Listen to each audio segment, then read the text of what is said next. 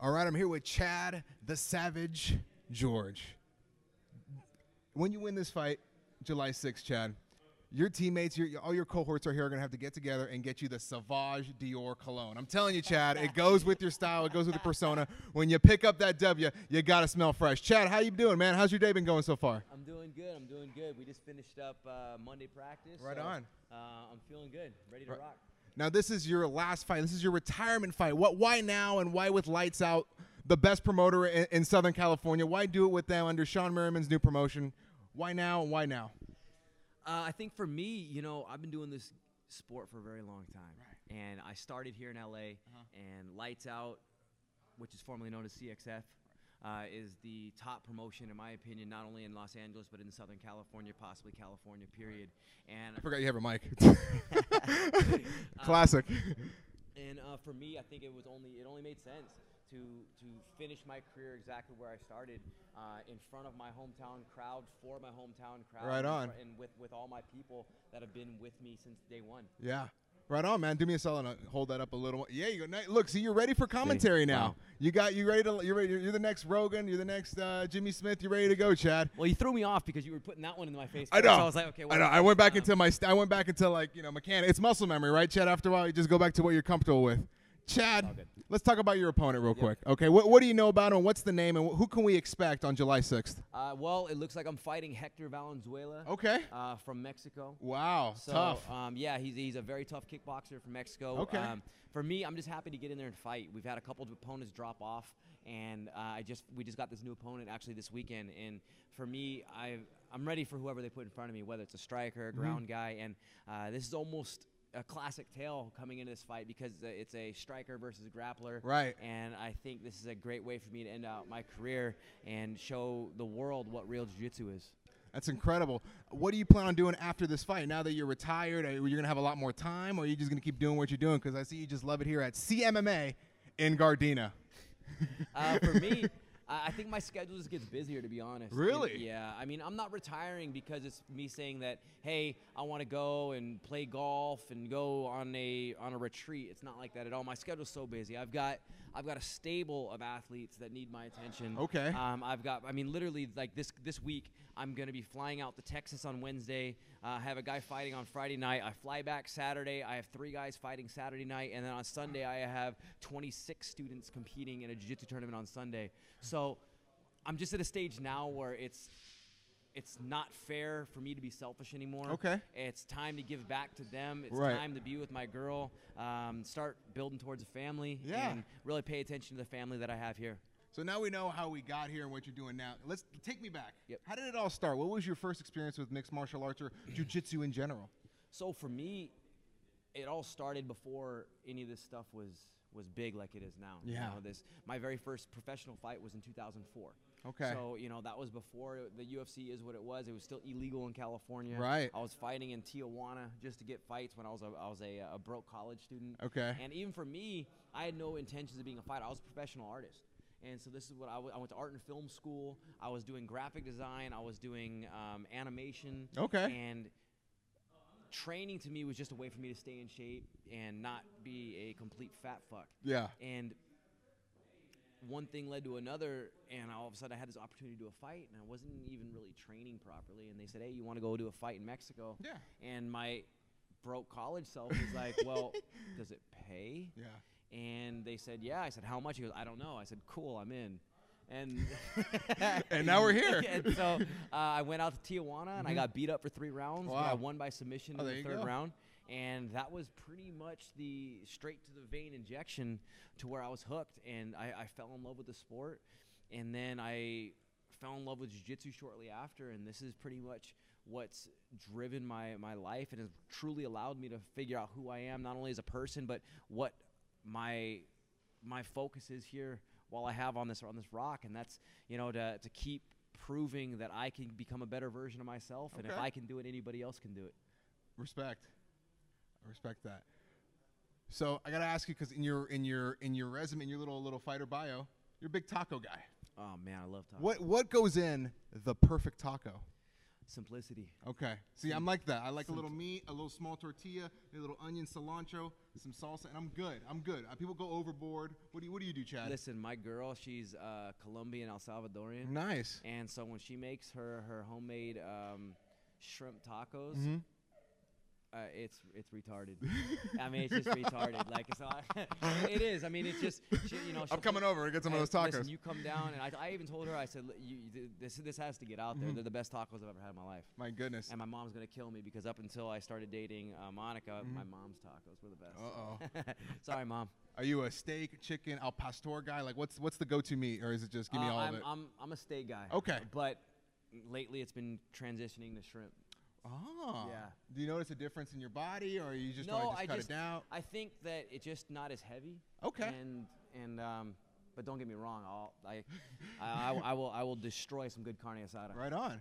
Well, speaking of the Mexican fights and tacos, you got me thinking. I interview a lot of boxers. Okay. And of course, a lot of those guys, they get their starts going down to Tijuana and getting those fights. And I hear a lot of crazy stories, guys. I hear that they weigh in against somebody, and then the opponent the next day is a completely different person. Yep. Like, have you had any experiences down south of the border, or did everything go nice and smooth? With me personally, that's never happened to me. But Okay. like some of my guys, I know I had one of my guys fight in Brazil, and they changed his guys at weigh-ins. Wow. So he flew out to Brazil for an event out there, and at the weigh-ins, they said, "Oh, don't worry, your opponent can't make it, but we have you a new guy." They said, "Oh, what's his name?" "Oh, it doesn't matter. He has 2 arms, 2 legs, just like you. He's a man." Oh my God. And he was like, "What?" He goes, no. Like, I'm supposed to be fighting this guy. He goes, "Nah, don't worry about it. Like, you can't fight, but we got you a guy." Okay. And so he didn't. My buddy didn't speak any Portuguese, no Spanish, nothing. And when he found out the guy was like a 12-1 phenom from Brazil. Oh my gosh. And he was scared out of his mind. He ended up losing in the first round. He just froze and panicked. They set him up though. That was a whole bait and switch right there. But I'll tell you this. I will tell you my very first fight. Speaking of Tijuana, though, it was at a 3-story bar in the middle of TJ. Do you remember the name of it or no? It was called, at the time, it was called the Baby Rock. Okay. And this casino was so dope because we had each level with people partying on. Mm-hmm. And if you had ringside tickets to the ring, it wasn't a cage, it was a ring. Okay. The people's job that had ringside was to push the fighters back in case they almost fell out. Whoa. So you were literally eating and drinking on the apron of the ring. Like, there were beer bottles and everybody drinking on the edge of the ring, and the fighters had to hopefully not impale themselves on the bottle. So it was just like this, but without the ropes, or was it like no, it was with the ropes. Oh, okay, but they're just here, like where we're at. Yeah. So the audience was right there pushing them in. It's so hard to me to imagine that. That's a trip. It was the wild West back then. Right? Oh my gosh! Now I looked at your record. You've never been knocked out, No. according to Sherdog. No. You've never been knocked out. What's the secret sauce? Is it just you were just born with it? Do you chew a lot of gum, popcorn, braces? Like what is the sweet science to that chin of yours? I don't brawl. Yeah. I think it's really important that I know where I'm strong and I know how to get the fight to where I need it to be. Even in the fights where I have problems getting it to where I've been, and it's been all striking. I don't brawl. I like to stand in areas where I'm safe. I like to be at distances where it's not allowing him to get the big shots. Mm-hmm. I like to consider myself a very smart and intelligent fighter. I'm thinking while I'm in there, and I'm not in there to go just put on a show. I mean, I want to go home and I want to go home safe. Right. Now, who do you think is the best grappler in the world that is fighting in a major organization? Somebody not like a pure grappler, somebody who actually competes in combat sports. Well, I think mixed martial arts. there's a couple of them right now. I think you've got Jacare, which is in the UFC. Yeah. You've got Ryan Hall. Okay. You've got Crone Gracie, and then honestly, I think one of my very good friends, Pedro Munoz. I think he has some of the best jiu-jitsu in the UFC right now, period, weight class for weight class. I mean, you want to talk about a guy who put himself on the map this year, Pedro Munoz. He's an animal. Just big performances. Yeah, he's an animal. You watch a lot of boxing. You're big into boxing, right? Yep. I need your opinion on the heavyweight picture. We had Tyson Fury fighting this past week. I don't know if you caught it. Of course. We had Andy Ruiz, my guy. Andy Ruiz, loved going to his gym, Legends Boxing. Pulled off the major upset. And then you got Deontay Wilder, who sent Dominic Brazil's head into like the 8th row. But it had to happen. Who do you think is the best heavyweight boxer in the world? Listen, Tyson Fury, man. Yeah. Like I know Wilder wants everybody saying Wilder, but I mean, Fury has what entertainment is, right? Like Wilder's putting on these shows and he's trying to put on this image of him being this crazy killer, but technically he's not a good boxer. No. He's just a brawler who can punch from hell. Right. I mean, let's look at what he did to Fury. Right. Like he killed Fury, Mm-hmm. and then Fury came back from the grave and he danced around like a pikey. Right. You know, and it was pretty funny. It was like a scene from Snatch. I mean, Fury came back like the Undertaker was the whole gimmick. I mean, he came up, but I've never seen it. Nobody's ever gotten up from that kind of shot. No, but it was so amazing because it was almost like I remember I saw this clip from somebody did an edit where it was like Mick was from Rocky was talking to him. He was like, get up, you can't lay there. And then Right. and then he just jumps up in the ring and starts jogging. Like I've seen guys get knocked out. All of us guys has seen guys that get knocked out. Right. I've never seen somebody jump up and act like it was just Tuesday. Right. He was so coherent. He was touching the ref. He's like, I'm ready to go. Yeah. I'm ready to do this. So you have Fury 1. Who would you have 2? As far as the heavyweight picture, I mean, you got to go with Wilder. You know, Over Ruiz right now. Yeah. Because Ruiz just hasn't done enough. Sure. You know, I love the fact that Ruiz beat him, Mm-hmm. but I don't think that puts him above him because of what he's done. Okay. Wilder has done more. That's all it is. I think Sure. Ruiz is a phenomenal boxer. Right. And people went in that fight, and he was such a heavy underdog. And I was looking at it like, how can you say he's such an underdog? I mean, this guy was an Olympian. Right. You know, he's beaten very, very, very high-level boxers. Yes. And he moves fast for a big guy. Mm-hmm. A lot of people discredited that and didn't give him even a chance. Right. And, I mean, look what happened. So I never counted him out in that fight. Right. Do you think they're going to have to do the rematch? Yes. And for me, I think it goes the same way because I think the amateur experience of Andy Ruiz and Tyson Fury has a lengthy amateur boxing experience. I think that just takes over. Now, Joshua can win. He's got to stay long. The problem I see, I'm talking to a professional fighter trying to give him some advice, that Joshua moves back straight instead of trying to turn off of him. So Ruiz can come in there and work the body. Obviously, if you're in Joshua's corner, you would just say to use that jab all night and just don't get in there. Don't try to knock him out. Just try to get the decision and get out of there. Yeah, I mean, I think there could have been a lot of factors that played into that fight. Sure. You know, there was a lot of stuff with the traveling. There was a lot of stuff. There was speculation with also what happened pre-camp. You know, so there's a lot of factors that could go into play. So you just don't really know. You got to look at all the pieces. And with a rematch, I think it's going to be exciting. What I'm happy for Ruiz is that he's finally going to get a paycheck. Yeah. You know, you get guys like that are finally getting into the sport where now they get the paycheck. And for me, I was hoping it was going to be him against Wilder. I think Wilder knocks Ruiz out. Okay. But finally he's getting the big paycheck. Sure. And I think that's what's amazing. You know, we're at a time right now in combat sports where the paychecks are finally becoming real. It's matching the magnitude of the fights. And I think MMA is finally starting to get there. Boxing's starting to get there with the right fights. Yeah. And to see a guy like Ruiz come out, I'm like, yes, these guys are finally getting paid. I'm never going to see it, but I'm so happy that the other guys are. Yeah, and for the next generation of fighters and for your crop to get that paycheck, do you think Mayweather-McGregor kind of sort of helped boxing come back in a way? Did it sort of, because boxing everyone says, oh, boxing's kind of dying. I never thought it was dead. I always think boxing has its niche, and it will bring in the casual, a Mayweather, a Canelo. They'll bring in the casual, but the hardcores will be there. Do you think that Mayweather beating McGregor and using the UFC platform to elevate boxing, PBC in a way, it kind of brought boxing more to the mainstream, where DAZN and ESPN and all these other platforms will come in and bet big on boxing and hopefully bet big on MMA with DAZN and Bellator and with their BR deal. Do you think all that had to play into it? Yeah, I think anytime you get cross promotion and you're bringing two platforms together, you're going to elevate both sides. Okay. You know, but you know, all these people that say boxing is dying.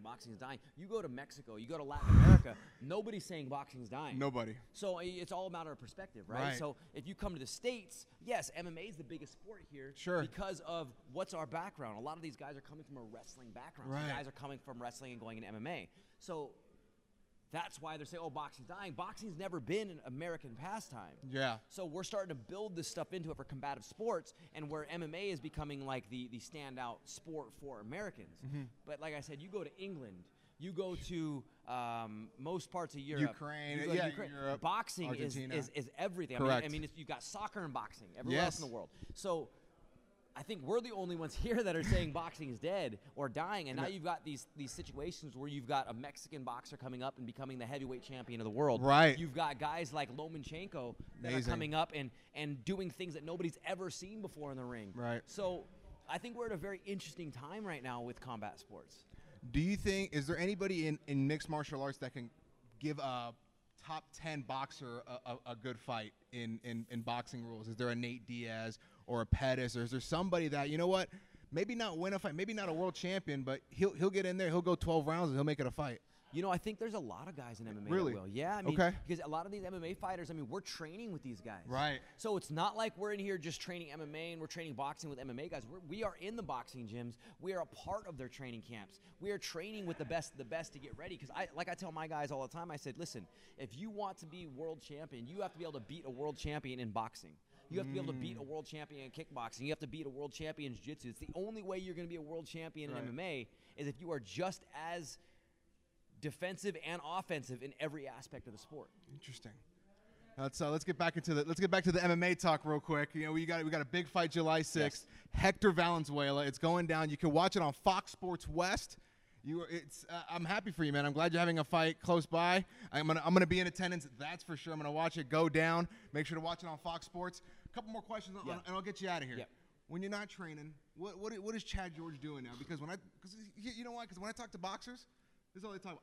I just boxing. That's it. I don't play video games. I don't date. I'm locked into camp style. What does Chad George do? Is he the same way, or has he got a life? Really? I mean, here's the thing. Like, I live for this stuff. This stuff has really defined who I am as a person and what I do as a life. So from the moment I wake up, I'm planning my day. I'm planning what I'm doing for my athletes. I'm planning what I'm doing for the gym. I'm planning what I'm doing for my own aspirations that I'm still moving forward. So every day is still doing something that's involved in this game.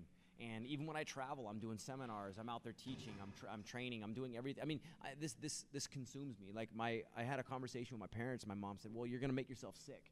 You know, you work too much." Yeah. And I said, "Okay, I'm gonna take a vacation and do what?" You know, because like for me, okay, I take a vacation. That means I'm gonna go somewhere and train. Right. You know, so if I take a vacation, I'm gonna go somewhere and do a seminar. So if I take a vacation, that's actually gonna be detrimental to my own mental health. If I go sit somewhere and have to be isolated to a hotel room, that's not relaxing to me. Interesting. I got to ask you now because they popped in my head. Where's the farthest you've traveled for a fight? I fought in New Zealand. Whoa. How long? How far ahead did you get there?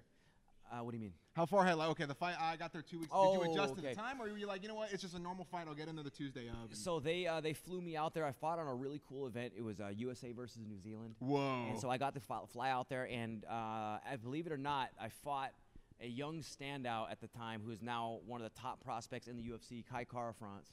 Okay. And so I fought him in New Zealand, and that trip was just absolutely incredible. I mean, I got a private tour of a helicopter around the island. Whoa. And it was that was amazing. They check this out. They took Harleys and they lined them all around the cage, and they just lit the Harleys on, lighting them up. It was an incredible experience.